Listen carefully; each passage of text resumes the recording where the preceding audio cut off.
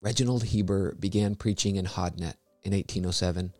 In April of 1809, he married Amelia Shipley.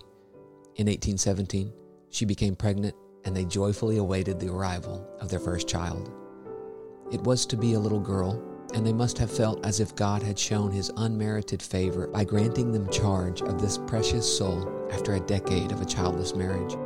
She was born early summer of 1818. They named her Barbara.